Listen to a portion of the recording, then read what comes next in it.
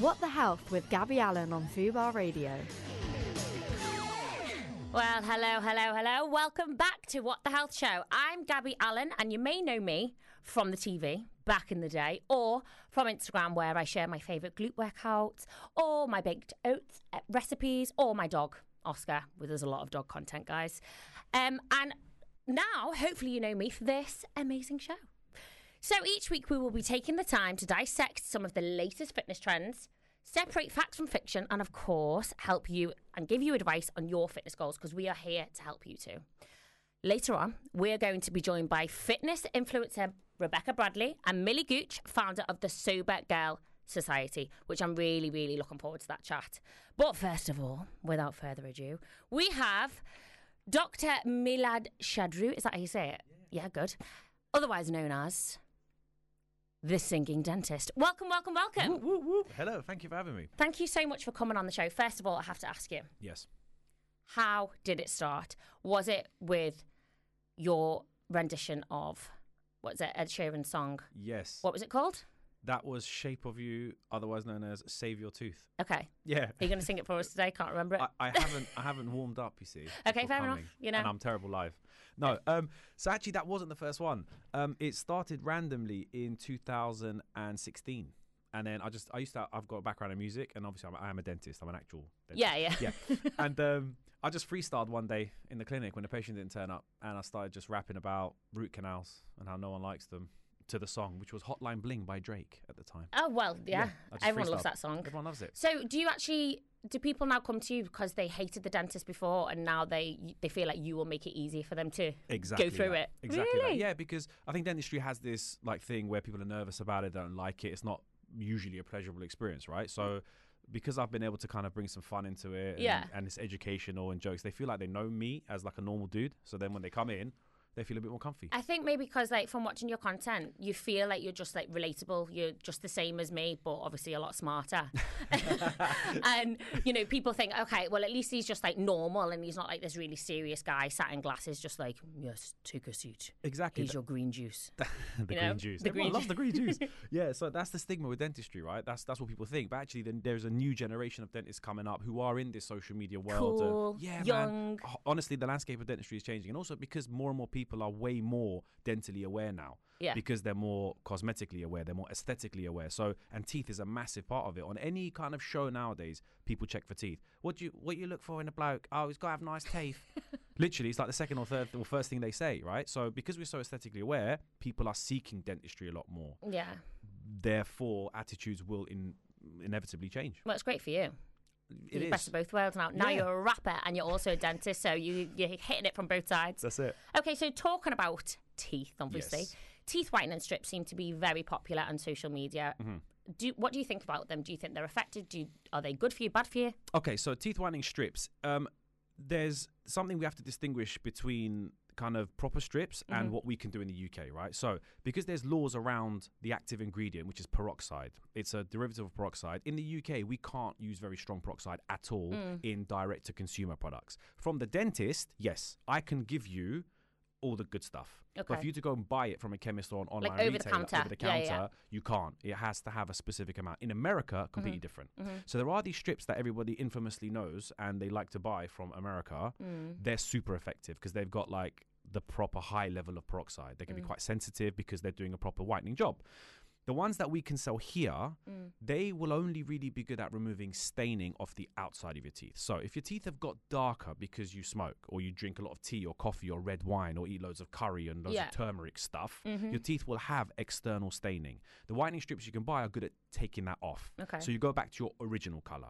But you won't get whiter than your original colour. If you want whiter, then you've got to see the dentist and get the proper stuff. Okay. Yeah, because I've had my teeth whitened before at the dentist and that hurts. Yeah, it can be sensitive. Whereas at home, I'm like looking for that pain. Nice. But you know what I mean? No pain, no gain. Yeah, exactly. Exactly, yeah. So that's the thing. And same with toothpaste, same with the other stuff you can buy over the counter. All the whitening stuff is only ever strong enough to get the external staining off. It's never going to actually change your colour, make it whiter than the original. Okay, so for people at home, for the obvious, cut out coffee, smoking, curries. Well, I mean, we all love a curry, but like turmeric-based stuff. But is there any like anything that you would recommend for people that want to whiten their teeth at home, apart from the strips? What can they do? So, yeah, avoiding the stainy stuff. And it's not even like having to cut it out. It's just reducing it. Yeah. Yeah. So that can help.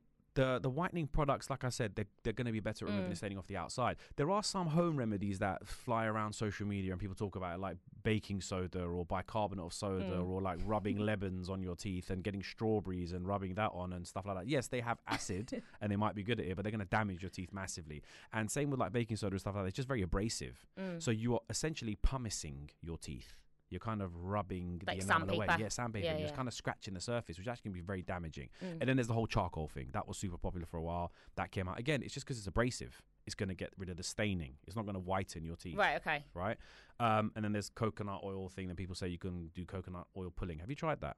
It's hideous. It feels like it would just be so like tacky. It is. It's kind of really oily, not very nice. And you've got to hold it in your mouth for like 20 minutes. I know, but these days, coconut oil for everything. Yeah. Break up, coconut oil. You know what I mean? It's literally like anything and everything. Yeah. So there are little things you can do to help reduce the staining, like we said. But really, if you want to get the whitening done, speak to your dentist because it's safe, it's predictable, it will definitely work, it will definitely get your teeth whiter, and it's not going to damage them. I'm now thinking, hang on a minute, I should have brushed my teeth an extra couple of times here. To be fair, they look all right from this angle. Thank you very much. I paid a lot of money for them. Yours are gorgeous as well. I'll stop it. Okay, so what are the biggest dental misconceptions that you come across? Wow. There's quite a lot, I think, of what people think they should do or they shouldn't do, right? So I guess one that is really good is use of mouthwash. People will either use it or they won't. And the ones that do use it will use it immediately after brushing. And that's actually not the time to use mouthwash.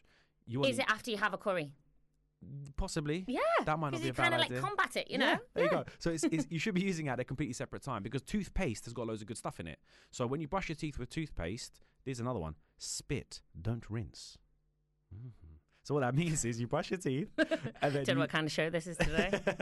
you spit out all of the foam, but then you don't rinse your mouth with water after. So you leave the toothpaste residue on your teeth because the stuff in the toothpaste will continue protecting it for up to 30 minutes. But then if you rinse with mouthwash straight away, you're just going to wash all that stuff off. Right. So that's why I use the mouthwash at a separate time. So that when you get home from work or midway through the day, if you've got a little one with you at work, just have a little swish. You get an extra hit of the good stuff. That's a great top tip. I hope you've got 3 more because I'm going to ask you for some in a bit. I've got loads. Okay, great. Question. Yes. So even with, this is just for myself, with your mouthwash, so once you've done your mouthwash, you shouldn't then mouthwash with water afterwards. No. So for again, God's sake, I've been doing it wrong all this time. So again, you rinse, spit out, and then don't rinse. So then you're leaving the good stuff of the mouthwash on your teeth. Okay, fine. Great. How old am I? 32 next week, and I've been doing it wrong the whole time. Okay, so how bad is sugar for your teeth? Ooh. Okay, so sugar itself isn't bad. Like if you had a tooth extracted out the mouth and you just dumped it in some sugar, nothing's really going to happen to it. The issue is the bacteria in your mouth. Okay. So you need 4 things to get tooth decay. You need a tooth, you need time, then you need bacteria, and then you need sugar. So bacteria, plaque. We all have plaque in our mouth. Plaque is basically like a sticky white film of bacteria. You can't avoid it. It builds even 2-3 minutes after you brush your teeth. It's just part of your mouth. What you can do is reduce it, though, and keep making sure you're effectively cleaning it and removing it off your teeth with good brushing, good flossing in between your teeth, because that bacteria eats the sugar that you eat. So every time you eat sugar, the bacteria eats the sugar. And their byproduct is acid. So they eat sugar, they poo out acid. And it's that acid that burns holes in your teeth. And it's that acid that gives you cavities. Okay. So what you want to do is reduce the frequency of the sugar. Not so much the amount, it's the frequency. How often you're putting sugar in your mouth. Because every time you put sugar in your mouth, the bacteria will eat it and they'll release acid. So your teeth will come under an acid attack. So sad, isn't it? Because I absolutely love sugar. That's it. Well, look, chocolate. You're allowed it 4 times a day. Breakfast, lunch, dinner, snack. Yeah. I'm giving you 4 hits. Okay, fine. Don't abuse that. Okay, fine. So there you go. So here's the thing. So if you want to have chocolate, have it around lunchtime because you're already going to have some carbs. You're already going to have some sugar in your food, right? Unless you're on a really strict diet. Yeah. So there's going to be carbs floating about. There's going to be acid getting released. And the way acid works, you've got a pH scale, right? Yeah. 7 is neutral, yeah. 40 is alkaline, 0 is acid. Once you get to 0, it's not going to go below that. So you're already in an acidic environment. So if you add a little bit more chocolate in there as like a dessert, it's not going to be make much difference. Now, when it peaks back up, you neutralize, let's say 20 minutes, 30 minutes after you've eaten, you mash the chocolate then. You just plumb it into acidity again. Oh, okay. So you like have it at like the same time. Yeah. And also mash all of it in one go. Like, listen, I like Haribo.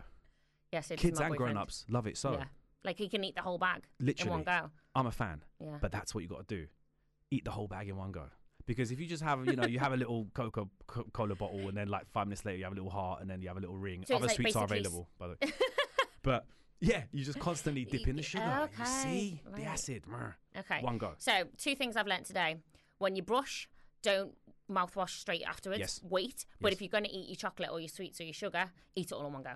Perfect. Bang. Done. 2 for 2. Okay. Other top tips for maintaining good oral hygiene. Okay. Give me so 3. 3 tips. Yeah. Okay. Number 1, use a really good toothbrush. Do not underestimate the effectiveness of a good brush compared to the ineffectiveness of a cack brush. Okay, from when the brush starts looking all inverse and like they're splayed out, it's really ineffective. It's not actually any good. So you do have to change your brush every 2 months and make sure you've got a fresh one. Now, I recommend electric toothbrushes because they do a lot of the brushing for you. They do the cleaning for you, that you don't press too hard, you're not going to damage your gums, and they're really effective at oscillating and vibrating the plaque off your teeth. Yeah. So good brushing habit, like number double 1. Whammy, brush and vibrate. That's it. Try and like do it at the same time. Just like that. That's the exact technique. Second thing is you have to clean in between. See, it rhymed. You see where the bars are coming out? Yeah, see, that's right. Dropping bars. So you got to clean. You got to clean in between. Now, whether that's flossing, whether that's using the little pokey brushes, depending on the gap of your teeth, right? So your hygienist or your dentist or your dental therapist can go through what is best for your mouth because everyone's different. But you have to clean in between because toothbrushing alone doesn't get between just the teeth. The surface. That's it. It just gets the front and the back. Right. So you got to get in between. Fine. It's like having a shower, not cleaning your armpits. Yep. No one wants that. Okay. You got to clean the pits of the teeth. Okay, number 3, hit me quick. And number 3, sugar frequency. We talked about it already, but reduce the frequency of sugar. That's really, really key.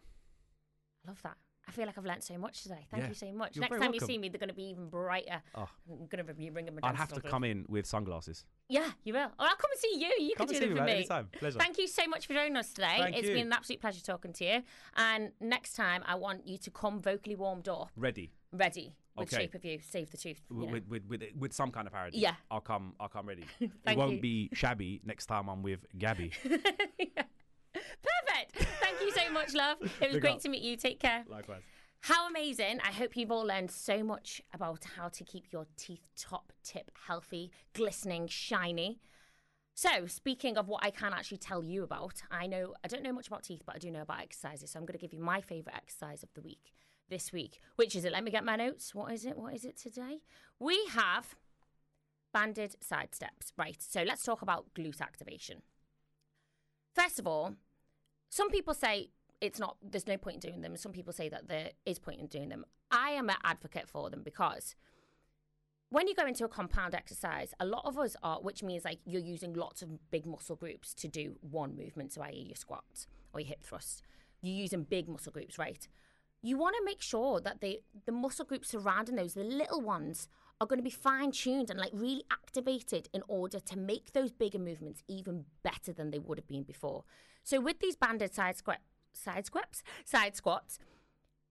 thinking about it, if you put it on and you take 4 steps to the side and then 4 steps to the other side, you'll actually feel those little muscles, the glute med above your glute max, turn on.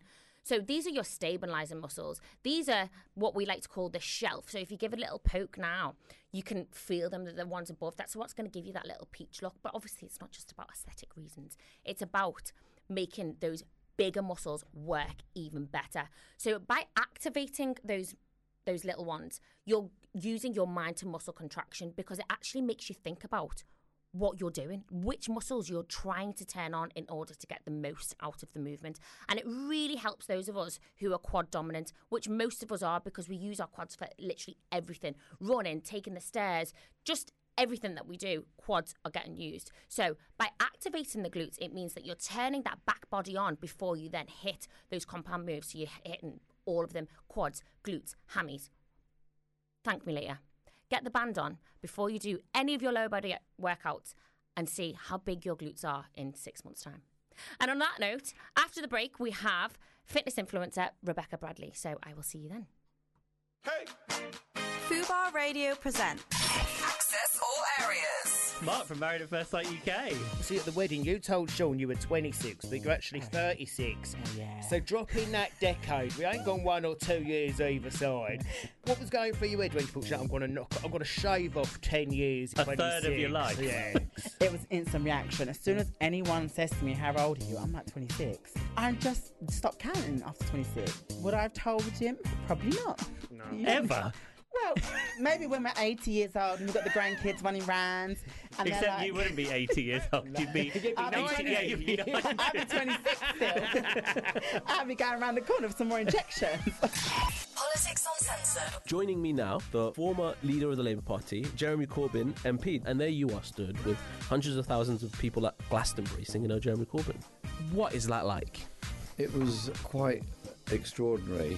It was an amazing experience, and I was very pleased we did it. The office got very excited about Glastonbury. Every single person in the office thought it was necessary for them to be at Glastonbury with me. Yeah, I'm sure they did. Every single one said it was really necessary for me to come. The Dating Show. I'm friends with a fair few sort of exes, and I think you can be friends with an ex, but I genuinely do. But I do think that timing is everything with that. Well, I think it depends what you class as a friend.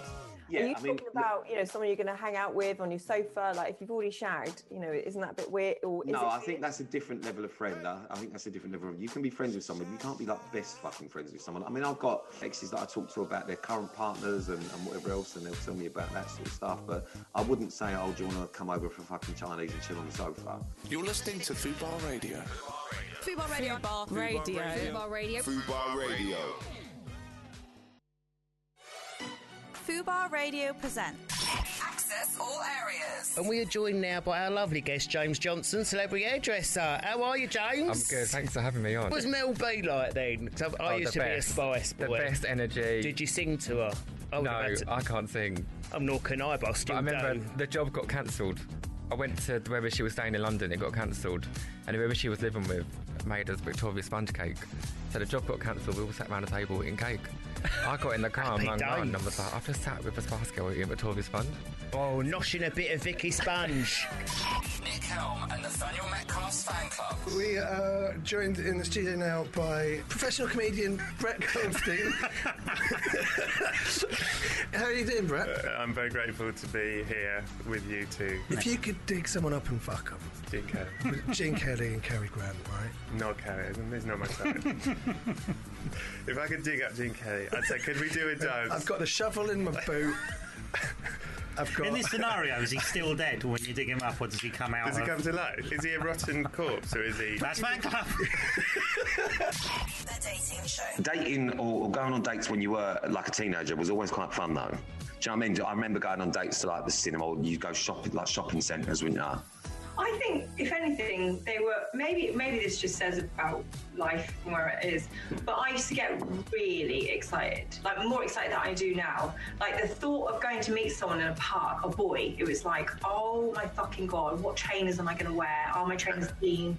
Am I going to plait my hair? It was the thought that would go through my head just to meet one person, whereas now, you might meet someone on the way home from work and it's like the effort, you're still making an effort, but it's like, yeah, I can fit you in. It's completely different. You're listening to Fubar Radio.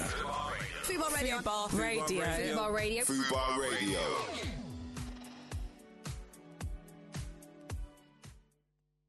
And welcome back. Thank you so much for staying with us. This week, we are looking at body image, and in particular, the relationship between gym and body image, which I feel like we see everywhere now because of social media. So joining me now is the gorgeous Rebecca Bradley, fitness influencer and weightlifter. Thank you so much for coming today, hon. Hi, thank you for having me. How did you find it getting here? Was it fine? It was fine. Yeah? No, all settled? Perfect. Good to go? Yeah, good to go. Okay, so give me 3 words to describe yourself. Okay, stubborn. Yeah. Let's start with Same. Stubborn. Very, very, very organised. Okay. And just determined. Love those. Yeah. By the way, I should have said these are quick fire questions, so I'm just going to hit them with you. And as you did, you just took them on the chin and give me the answers straight away. I'd be like, I don't know, 3 words to describe myself. Why is it so hard when that question comes at you? I don't know. It's just daunting, isn't it, to just think about it? But anyway. But you smashed it, so there you Thank go. you. Okay, so which is better, upper body or lower body? What's your favourite day? Upper body. Really? Oh my God. Every woman that I meet is like glutes, lower body. No, it's too much work. I honestly You have to dread prepare my yourself. No, honestly, it's so much work. I have to mentally prepare myself. When I'm doing like upper body, I'm like, yeah, no, shoulders, yes, yum. But when I go to do a leg day, I know I have to do it like intense. Proper hardcore, yeah. Because it's not going to give me any results if I don't go hard. So I dread it. That's because like you lift so heavy though, right? Yeah, I try to. Yeah. I try to. You do, you smash it. Okay, so speaking of workouts, in the morning or in the evening? Morning. Morning? Yeah. I just like getting it done. I like natural light. I don't like it being dark outside. Yeah. My gym is very like open, so I like that natural light. Same. Also, content. Literally. Lovely for content. We love natural light. But yeah, mornings. 100%. It's so true. Like, I the reason why I wasn't surprised then is just because I'm finding by doing these interviews, a lot of people are saying different things, and I thought everyone was just a morning person. Like me. Yeah, but a lot of people actually do training in the evenings as well. Yeah, which I sometimes work as well. I mean, if you can't They're help used to it. Yeah. Okay, so what is your go-to cheat meal? Ooh, pasta. Yeah. What, like a spicy pasta, creamy pasta? Right. So have you heard of amatriciana? It's just like a tomato base. It's basically a carbonara, but tomato sauce. So guanciale, so it's like just creamy but tomato. Yeah. Oh my God, unreal. Amazing. I love pasta as well. Okay, and last one. Who is your dream workout partner apart from me? Ooh, I don't know. Is there anyone that you follow, like on Instagram, that you watch and you think they are just so inspiring, male or female? See, I would love. This is a bodybuilding thing. Yeah. I would love to train with Dorian Yates. Okay. Oh my God. His like just mindset towards everything is just You'd amazing. probably just learn so much, right? I would just literally, it would change me as a person, because honestly, if you watch him, he just has a completely amazing like view on life, and I love it. And is it like they can just achieve anything? Yeah, no, he just has an incredible mindset. So yeah, Dorian Yates. Okay, well on that, like, so you saying that you'd be inspired by him. What initially got you into fitness to start? Like, what inspired you to start? Well, it was really a mixture of stuff, but mainly my family, my mum and my dad have always been really health orientated. My mum in the nutrition side, and my dad has always been an active person. But then it also pushed me into going to the gym because I suffered with compulsive eating disorder. Okay. So it was like I wanted to do something to help me heal from that. Right. And I think like a physical activity just like the gym just completely changed my life because there was structure, there was something that I was trying to achieve, and my mind was just healing from having to like even think about what I was going through. Right, so it's like you kind of substituted one thing for another, but in a healthy, positive way. Yeah. That's Completely. so cool. Yeah. And you're originally from Brazil, but you moved to the UK when you were 14. That's where that sexy accent came out when you said the pasta thing. I'd be like, blah, blah, blah. Can't say that. So how did you find did you have a big cultural transformation from there? So obviously over there, everyone's like, it's sunny, so everyone's probably out. Health and fitness is like everywhere probably. So when you moved here and it's miserable and grey all the time, how was that for you? I was very, very active in Brazil. I lived by the beach, so it was going anywhere was cycling. Activities were just everywhere for you to do, going to the beach, and it's just different. Yeah. Another thing is when I came here, the culture itself is so different. So I was really active in Brazil. I had like just a very big group of people around me all the time. Came to England, everything is different. Nobody even looks at you. No. And it was just so shocking, mostly the food, because everything for me in Brazil was so organic and natural. Fresh. And everything was fresh. And I came here and everything is processed, and my body felt it. Really? Yeah, 100%. I gained probably 10 kg when I was 14 in the space of 2 months because of the food. Do you think that, well, yeah, the food and also the lack of being able to cycle everywhere without getting drenched? Physical activity, yeah, no, 100%. And I didn't know anyone. I didn't know where the gyms were. It took some time for me to adjust. And until I did that, it was just like, you don't realize how much food or your surroundings can affect you. Yeah. And the difference was massive. But yeah, no, it was And crazy. speaking of that then, so was there a massive difference in standards in the body standards in Brazil compared to here as well? And has that affected you and your perception of, you know, how people look in the gym compared to how they looked in the Brazilian gyms? I'm not sure. Like, was there a huge difference? At the time, yeah. Right. I think that's shifted now. Okay. Because it's changed. I think everyone at the moment wants an hourglass figure. They want like a big back and like a tiny waist and then big glutes. Like everyone that I meet wants that if you go to the gym. But that was Brazil since I was young. So you came over here and you're like, everyone just looks like that over there. Yeah, everyone looks like that over there. So you have the pressure of, you know, it's desirable. I think that model-esque body, like small, like just tiny, was always like desired by girls. Like being skinny was always desired, but it was more desired to be the hourglass. And then I came here and everyone was trying to be small when I came here. Now it's changed. It's shifted. Isn't it funny? It's so crazy. And when I came, I was like, oh my God, I'm trying to build my quads and they're trying to lose their quads. And I'm like, oh my God, what is happening? Yeah. But that I never changed what I wanted. Yeah, that's what I was going to say. So did it affect how you trained? So as you said, you were trying to, you know, go with what you're used to and build the physique that you know, quite rightly so, wanted to be. And then when you first came over, I remember it back in the day, because I'm not curvy or skinny. I'm just like in the middle, straight up and down. It's so frustrating. I'm trying to build my glutes, guys. Anyway. Thanks very much. But, you know, as you said, like you came over here and everyone's trying to be smaller. So did it change how you were trying to see yourself? Were you like, well, maybe I should try and be smaller, or I'm going to continue to build my booty? For a while. Really? Yeah, I was like, oh no, okay, mindset, be smaller. I was young. Everyone around me, I wanted to fit in. So it was more of, I don't think I wanted to not have muscle. My body dysmorphia changed completely then, because every time I looked in the mirror, I was like, I'm too big, I'm too big, I'm too big. And then until I think 3 years ago, I was still in that mindset. When lockdown was there, I was honestly, okay, I'm not small enough, not small enough, not small enough. And then I just stopped for a minute. The other day, I actually made a transformation video and I was like, oh, what? I need to see it. Then, honestly, I'll show you. Okay. But I was like, what? I was that small, tiny. So when you became a fitness influencer, did that have an impact on how you see body as well? Because I feel like, you know, social media can be so negative in a lot of ways, but it can also be really great too, because it can show you that there's so many different shapes and sizes for people wanting to aspire to. And especially because people probably look at you and want to look like you. So is that, being an influencer, has that helped you, how you see your body? Has it changed anything? Has it made anything, you know, actually you can inspire people to look like you? I try my hardest to put on my social media that you just need to be who you are. Be happy in whatever stage of your body you are, because if I had that mindset when I was younger, I would just don't think about it. Just do things that you love. If you love fitness, do it, but don't do it because you want to change how you look. You just want to feel better. That's why I do now. That's what I do. I like bodybuilding. I train like a bodybuilder.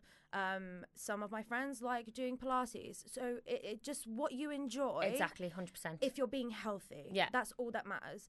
If people want to look like me, I will always be like, you can try and look the way you are meant to look, could, because you can't look like me. And I can't look like someone else. So that's what I try to put out there. It's exactly that, isn't it? Like learning the balance between, you know, I know what people aspire to, you know, look a certain way, but if you can make peace with the fact that unless you're going to go and get a BBL, you can only make the best out of your situation. And also I love that approach. Like, you do what exercise makes you feel good. If you take the aesthetic reasons out of it and you just find something that, you know, if yoga is your thing, go and do it. If CrossFit is your thing, go and do that. Do something that actually makes you feel good from the inside out rather than doing and it you because... see more results. Yeah, exactly. Like, if you want results... Because you'll go back. Do what you like to do, because that's the only way. If you go and do something that you don't enjoy and you feel like you're not good at, you're never going to see the results. So the best results will come when you do stuff that you love to do.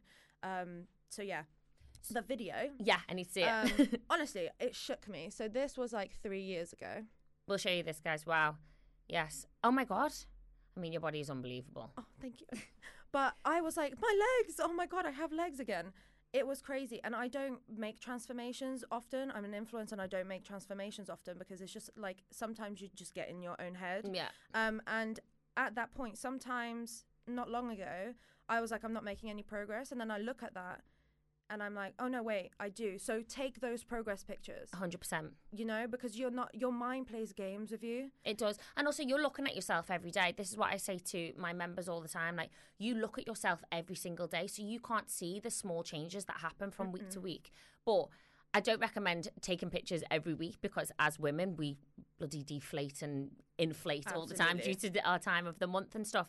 But it is important to try and track your progress month to month, I'd say, or every 6 to 8 weeks. So if you are giving it your best shot, you can give yourself a pat on the back and be like, you know what, all those sessions that I have been putting my heart and soul into, you can see the results.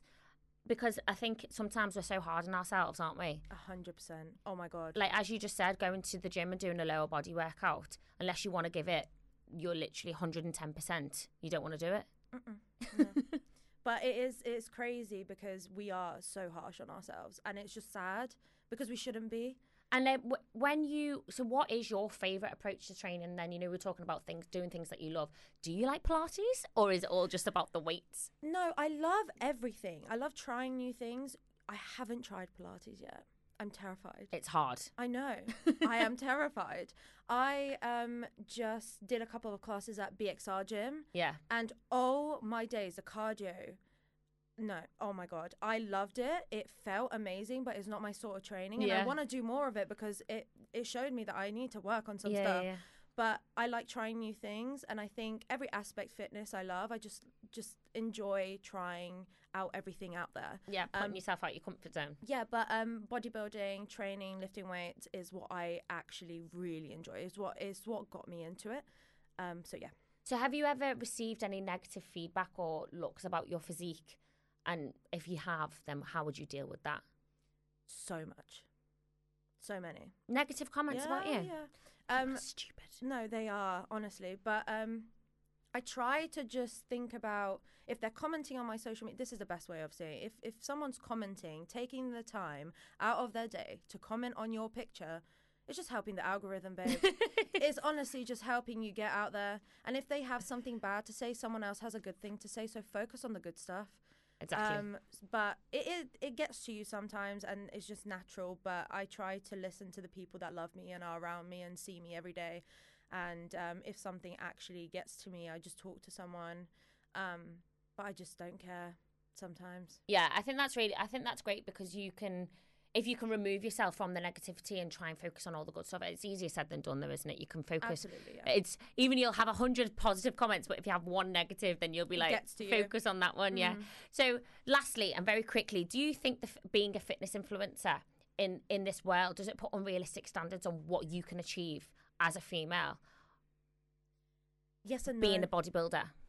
Yes and no. Depends on the influencer. If they're very, very... Because people edit their pictures. It is out there. Yeah. You know what I mean? People edit them. So if you find the influencers that are really authentic out there, then yes. Yeah. But be careful. That's why the power of video. Because sometimes I go into some people's profiles and I'm like, that doesn't look the same as that. But, you know, that is just... Social media, as we said, is great in some ways and terrible in others. Yeah. But you look fabulous. And I'm so glad that you showed me that transformation photo. Video, guys, video. It's all about the video. It's all about Make sure that you check out the gorgeous on Instagram so you can see the transformational video yourself. And thank you so much for joining us today, my thank darling. You for having me. And I will be following your weightlifting videos. Oh, thank you. Because I want to get stronger like you. I want quads like yours. We love it. We love big quads. Yes, we do. Quads for the win. Thank you, Gooch. Thank you. So coming up after this, we will be joined by Millie Gooch, who is the founder of the Sober Girl Society. So I'm so excited to talk about this, seeing as Dry January is coming into the end, and I can't lie, it has been difficult. So I'll see you on the flip side. Hey! Fubar Radio presents Access All Areas. Mark from Married at First Sight UK. See, at the wedding, you told Sean you were 26, but you're actually 36. Oh, yeah. So drop in that decade. We ain't gone 1 or 2 years either side. What was going through your head when you thought, I'm going to shave off 10 years? A third of your life. Yeah. It was instant reaction. As soon as anyone says to me, how old are you? I'm like 26. I just stopped counting after 26. Would I have told him? Probably not. No. Ever? Well, maybe when we're 80 years old and we've got the grandkids running rounds. And except like, you wouldn't be 80 years old. You'd be 80. Yeah, you'd be 90. I'd be 26 still. I'd be going around the corner for some more injections. Politics Uncensored. Joining me now, the former leader of the Labour Party, Jeremy Corbyn, MP. And there you are stood with hundreds of thousands of people at Glastonbury singing, Jeremy Corbyn. What is that like? It was quite extraordinary. It was an amazing experience, and I was very pleased we did it. We wrote, the office got very excited about Glastonbury. Every single person in the office thought it was necessary for them to be at Glastonbury with me. Yeah, I'm sure they did. Yeah. Every single one said it's really necessary for me to come. The Dating Show. I'm friends with a fair few sort of exes, and I think you can be friends with an ex, but I genuinely do. But I do think that timing is everything with that. Well, I think it depends what you class as a friend. Yeah, Are you talking about, someone you're going to hang out with on your sofa? Like, if you've already shagged, isn't that a bit weird? Or I think that's a different level of friend. I think that's a different level of... You can be friends with someone. You can't be, best fucking friends with someone. I mean, I've got exes that I talk to about their current partners and whatever else, and they'll tell me about that sort of stuff. But I wouldn't say, do you want to come over for fucking Chinese and chill on the sofa? You're listening to Fubar Radio. Fubar Radio. Fubar Radio. Fubar Radio. Fubar Radio. Joining me now is Millie Gooch, author and founder of Sober Girl Sobriety Society. Sober Girl Society. Thank you so much for coming, babe. How are you? Yeah, I'm good, thank you. How are you? I'm good, thank you. It's lovely to meet you. So, the burning question, why did you decide to go sober? Yeah, so I stopped drinking nearly 6 years ago now. Wow. And the main reason was my mental health. So I was really struggling with it. I started drinking when I went to uni, mainly worked in bars, got, indoctrinated into this nightlife culture. Just went from a bit of a nothing drinker to a complete blackout binge drinker. Was, waking up, not remembering what I'd done or what I said. World's worst beer fear. I mean, yeah, that's most scary. of us have been there, and it was just playing havoc with my mental health, and just got in this real cycle of drinking to feel less anxious, and then feeling more anxious as a result of blacking out, and then it just kept going. So when I was 26, went on a very big night out, had an almighty hangover, and just said, I'm not doing it anymore. And then 6 years later, here we are. That's amazing. The amount of almighty hangovers I have, and I say the same thing, Yeah. and then here we are. How has your life changed since being sober then? Yeah, I mean, it always sounds like I've joined a cult when I talk to people about this, because I'm every part of my life, even if it's in a small way, has got a little bit better. So the mental health is a huge one, but physical health, my relationships better, friendships better, finances are better. In all ways, my life has kind of got a bit better, I would say. So this is the thing that I find difficult when people talk about sobriety. I don't find it difficult, but I mean I find it hard to understand because there is a stigma around it. People say that they're not drinking, and, I've seen it. Even when I go out and say I'm not drinking one night, my friends will be like, you're boring. Have you found that? Have people treated you any differently for being sober? Yeah, 100%. People have this real misconception, and to be honest, I had it. So I don't take offence to it that much, because I used to think that anyone that didn't drink was completely boring. So I have had it. I remember went on my friend's hen do, and her sister had organised it, and my friend said to me afterwards, she was like, "Oh, my sister said that she was actually really glad that you came in the end. She was really worried that you were going to be really boring and telling people not to drink." And she was like, she actually turned around at the end and was like, "Millie's actually really fun, isn't she?" And I was like, I've been trying to tell people, but people I'm really fun. I don't know how to put it out there anymore. But people just have this preconceived idea that people who don't drink are boring, and I can see why, because British culture, particularly, it's so wrapped up in everything, and so many of us don't know what to do without drinking. Like when I first stopped drinking, I was like, I don't even know what to do for fun. I don't know what I like doing. How am I going to spend my weekend? Yeah, I think that's one thing that I'm thinking now. It's like, when you went out, did you find it hard not to drink because that's what you used to, that's what you normally do? So was it difficult in the first few months of stopping drinking but still going out and partying? Did you tell people that you weren't drinking? Yeah. Or did you just go out and pretend? So I told people, but funnily enough, they all, like you said, I've said so many times I'm never drinking again. So they just didn't think I was going to stick to it. So Or you like, cried wolf. yeah. So like they just kind of let me get on with it for the first few months because they were like, look, she'll be back drinking in no time. So I was going out like normally and just not drinking, but they all knew I wasn't because I think they thought eventually I would. And it is really hard because like in that environment, it's so unnatural to be in like a club or a bar and not be drinking. And I always say, like, I think it's why so many people would like attempt to not drink and then fall short, because the hardest bit is staying social. Yeah. Like and the start bit as well. Once you've gone, I always say, like, once people have cracked a year, you start doing things for like the second time. So you like do a sober Christmas and you probably do another sober wedding, but that beginning part is so hard. Yeah, I think thinking about it now, what would put me off drinking is when I have been out and not drinking and seeing how people behave. I'm like, do I look like that when I'm drunk? And I probably do, but worse. Yeah. Because I'm always the ones like dancing on the table, just being an absolute idiot. And the day after, I'm like, why was I doing the splits in the middle of a club? Yeah, I've been there. At the time, it was a good idea. Yeah, it's always a good idea at the time. But my hamstrings the day after are like, no. Okay, so what made you want to set up the Sober Girl Society? Yeah, so when I stopped drinking, I did not know like a single other sober person. Like I was 26 at the time, just didn't know anyone. And I followed loads of like communities online at the time that were like a shared purpose, whether it was like mental health or body positivity.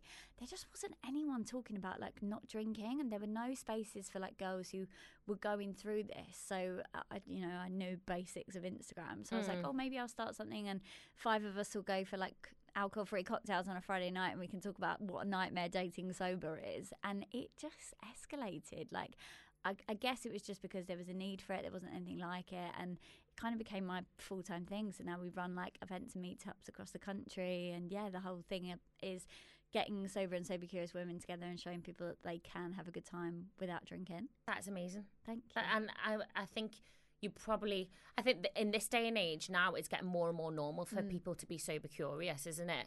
But 6 years ago, I can imagine that was like, it was a new thing, wasn't it? 100%. I mean, the landscape, I think, has completely changed. Like the amount of people talking about it now, like it's a normal conversation, is incredible. And I think it's come alongside of like the rise of alcohol-free drinks. So when I stopped drinking, it was like Beck's Blue or Diet Coke, and those are like your only two options. And if anyone's tried Beck's Blue, it's not great. And I just like, now you can get non-alcoholic absinthe, you can get non-alcoholic whiskey. Like there's literally like an alternative for everything. So that movement has grown alongside, which I really think has like helped normalise this conversation, which is exciting. I need to know, what is so bad about dating sober? I think it's just terrifying when it's something that you're not used to, because when I was drinking and dating, you know, like you use it to calm your nerves, you use it for confidence, you rely on it. And I think that's the one thing I realised when I stopped drinking, is how much I really relied on alcohol. I was always kind of say, you know, like, oh, I'm not dependent on it, but for my confidence, I was really. And I think it can be terrifying going into a new situation and meeting someone. And there's also the awkwardness of like, oh, at what point do I tell them I don't drink? Do I tell them beforehand? How are they going to react? Are they still going to want to go on a date? Like, it's judging that line, I think, is quite difficult. But I also think there's so many benefits to it. Like I used to go on so many dates when I was drinking. I'd be like, they are the one, and then I'd meet them like a few weeks later sober, and I'd be like, we've got nothing in common. What was going through my mind? I'd be like, oh, it was because I was drunk. You've got something in common with everyone when you're drunk. Exactly. So I think this way I like knew straight away. I could tell within like the first 10 minutes if like we actually had a vibe and actually had a spark, and if there was nothing in common, it was obvious. So I felt like I wasn't wasting my time. So I say it sounds really cold, but I feel like sober dating is a lot more efficient, because you can just tell straight away if you like someone. If you don't, you're like, okay, moving on. That could be an actual thing, sober dating, even for people that aren't sober. Yeah. Just be like, because it's for the time poor. Yeah. Sober dating for the time poor. Exactly. Everyone's busy, you know, just go for a quick coffee, work it out. Love that. So Dry January is coming to an end for most people tomorrow.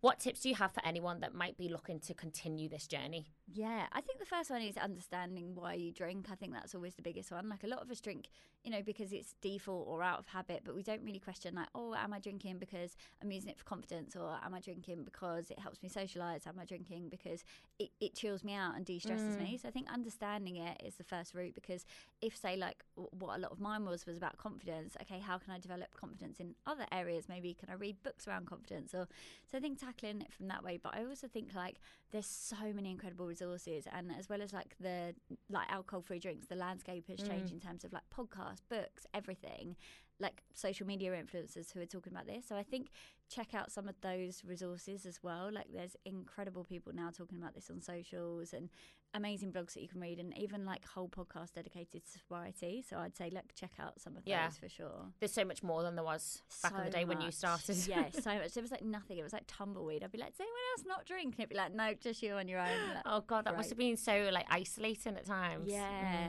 and it's like that's the nice thing now about like Sober Girl Society. I probably know more sober people now than I do non-sober people. Well, you know what? Crazy. I'm not sober. I still drink, but I definitely enjoy feeling fresh on a Saturday. Yeah. Way more than feeling rough. Yeah. It's like, and maybe it's because I am getting older, my hangovers are getting worse, but also everything else in my life is so much more positive, and I have so much more clarity when I haven't been out. Yeah. And I'll try and go out as early as I can in the week, like on a Thursday. So by Monday, I'm like, okay again, you know what I mean? Because it has got harder. I'm able to train better. I'm able to do my work more efficiently. Yeah. It is, I think, in the future, I am sober curious, basically. In the future, it's something that I might consider. But at the moment, I still do love a bit of a boogie. But it's a great way to be sober curious. Like everyone thinks I'm trying to go like around telling people they need to stop drinking. Like that's not the case at all, because some people have got like an absolutely fine relationship with it. I think it's just having that constant state of like curiosity of like, okay, am I wasting 4 days of my week when actually I want to be doing other stuff? Is this really making me happy? It's just constantly being curious about it rather than just drinking because you feel like you have to and because you're worried about what people will say if you don't. Yeah, I think I need to try the boogie without the prosecco. Yeah, but you can do it. Like when you go there, you'll be surprised. And it'll feel weird and awkward at first, but after a while, you just nobody else actually cares, do they? And I feed off everyone else's drunk energy. Yeah. I'm like, I could just pretend that I'm pissed, exactly, and it's fine. Okay. And people will think I am. I'm going to let you know. I'm going skiing next week, so I'll let you know. I'm going to try one night, maybe just not tell anyone, and then see if I can do it. Yeah. So there's loads more younger people actually shunning alcohol these days. Yeah. What do you think has been the biggest reason for that cultural shift? Yeah, I think social media has had a big part of that, and I think it's because everything feels more like achievable now, like building your own business or traveling or doing all those things. And whereas, I don't know, when I was younger, it was like, oh, all there is to life is going out. Whereas now people are like, I could do this and I could do this. Yeah. And I think people want to do more stuff than just go out and drink. And I think, there's a big rise in health and wellness. People are going to the gym more. I think there has been a real shift with that, but also like the negative side of social media, like there's that now extra layer of anxiety of, oh my god, did someone put up like a story of me drunk, or did I call my ex-boyfriend, or like all those kind of things that you've got as well with like modern technology. But I think just generally people are becoming like more conscious consumers, and asking the questions of am I just doing this because everyone's done this for however many years, or do I really want to do it? Like we've seen the rise of veganism and sustainability, and I think alcohol is probably like going to be the natural next thing that we start talking about. I think that's great. Yeah, I think it's so good, and it is exactly that. Like thinking about when I was 26, all I really did was go out and not really do much else, because that was what there is to do. But now there's so many different run clubs, so many different fitness clubs, like loads of there's social media. My whole explore page is just full of fitness things, whereas beforehand it was just like what dress I could buy to go out on the weekend. Exactly, yeah. There's so many more options now. Do you think companies are taking sobriety more seriously?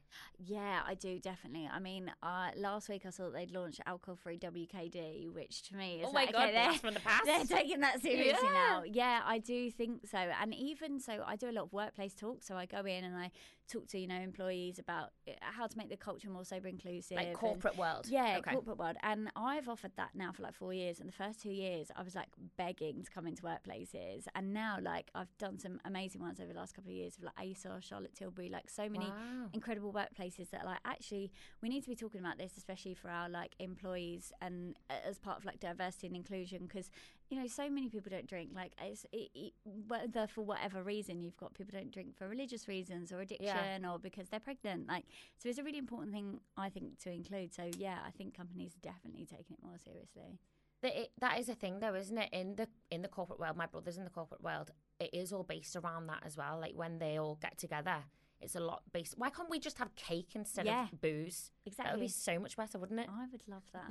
Just bottomless cake. That'd be my favourite. Apart from bottomless cake, what changes would you like to see in the future for these sobriety, like, you know, moving forward? Yeah, I think the biggest one I always say is I would just love people to not necessarily have the why question of when you say you're not drinking, because I think if I said to you I'm not smoking, you wouldn't go why, like, or if I said I'm not taking cocaine, you wouldn't necessarily say why.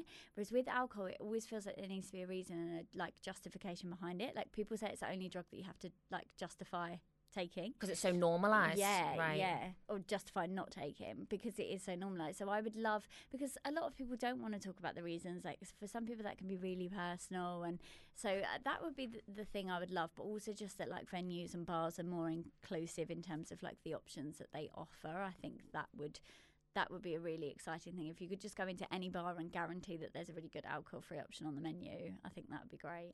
Yeah, as you said, it's like with veganism, isn't it? Like now every restaurant you go into, most of them have got a good vegan menu. Yeah. So if most places should have a good non-alcohol menu as well. Do you find that where you go? Is it being included a lot more? Definitely. Like it's changed so much. I think I can always go in somewhere now and at least guarantee there's going to be like at least an alcohol-free beer, whereas like at one point there wasn't. But I think people are really making an effort with it now, and it used to be that mocktails, and there's like a bit of a shift around that. They used to just be like, you know, like grenadine and orange juice, whereas now there's like all these exciting alcohol-free spirits, and they're getting like really complex, and people are actually putting as much thought into alcohol-free cocktails as they are normal cocktails, which is great to see.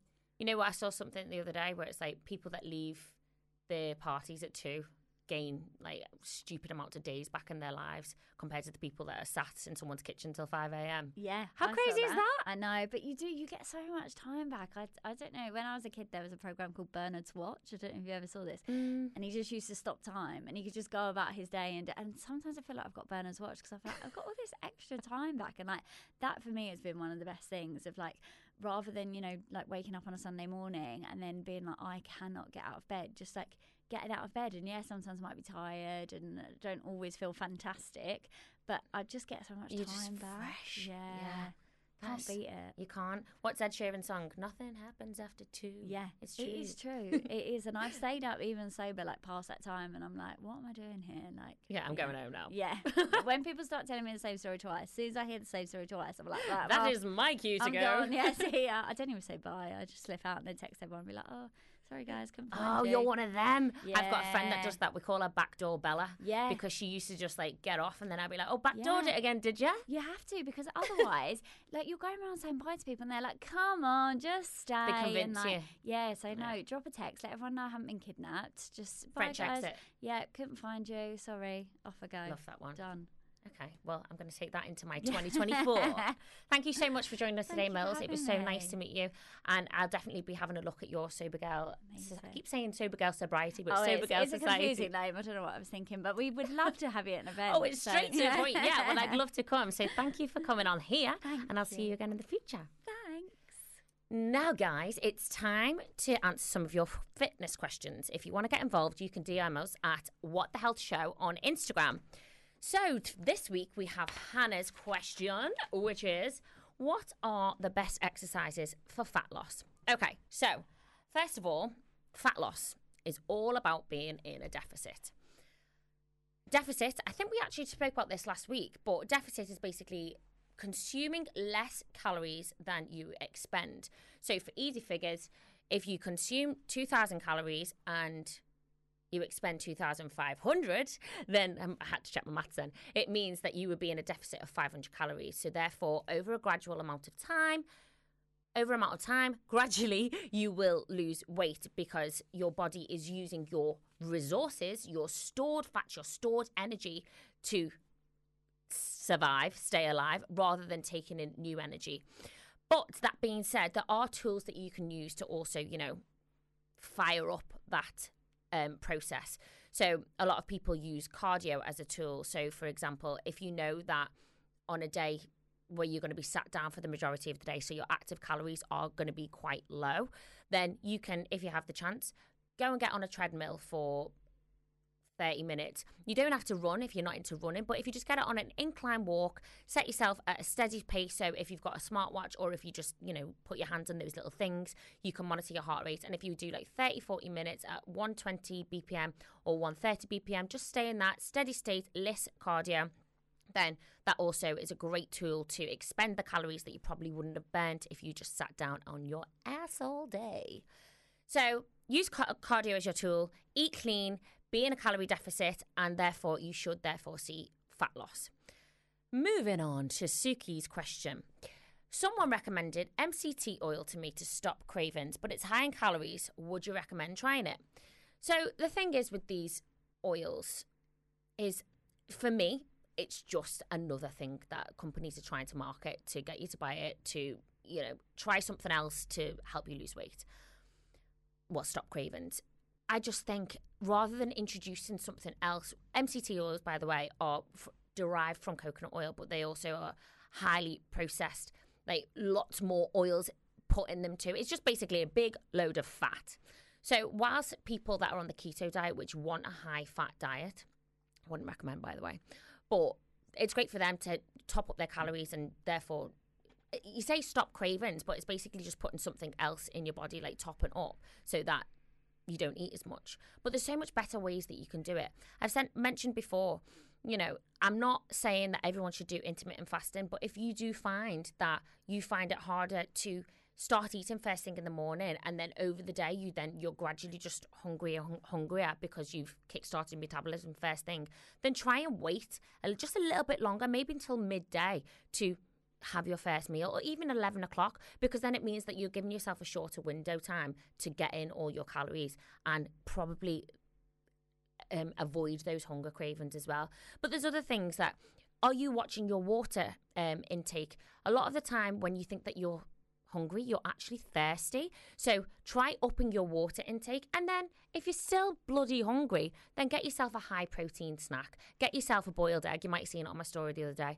I have now in my fridge loads of boiled eggs ready to go, because I have been so busy this week that I need to get my protein intake in, that macro intake. And when I'm on the move, when all I can see is a Pret or, a WH Smith where I can just go and buy a £4 protein bar, it's better off to just whack my boiled egg out my bag.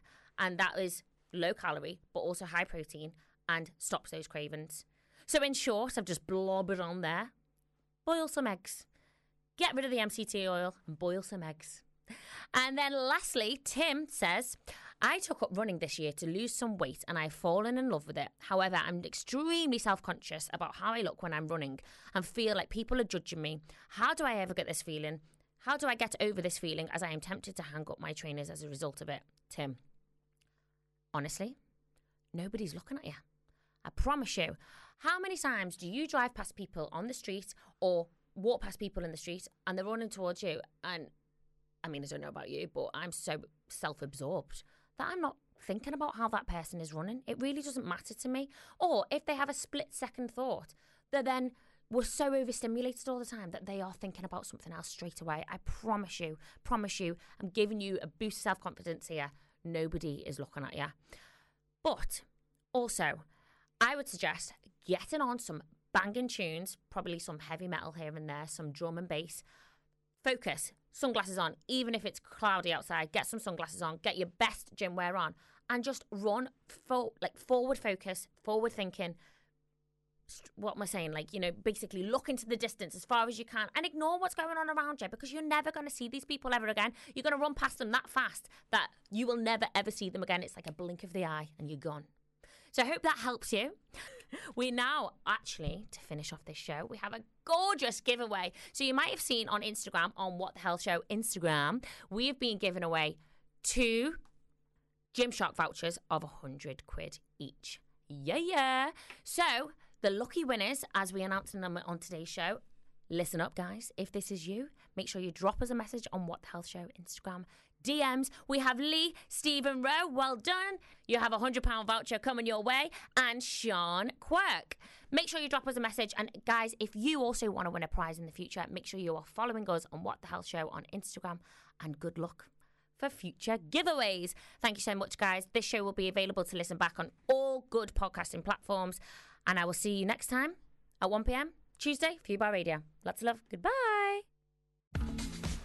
Fubar Radio presents Politics Uncensored. Joining us now, we have Muhammad Ali, author who is currently writing a book about India under Narendra Modi. Mr. Ali, thank you so much for joining us. And so I wondered if you could give us perspective to our listeners, what life is like for an Indian Muslim right now. Are they at risk of violence at any point in their life? So right now, Muslims have stopped. They're very cautious not to appear as Muslims in day-to-day lives. Like they've stopped wearing skull caps, they've stopped eating meat in public spaces, and what has happened is that every idea and everything associated with Muslims have been illegitimized and have been criminalized in India today. every Thursday. Fubar Radio.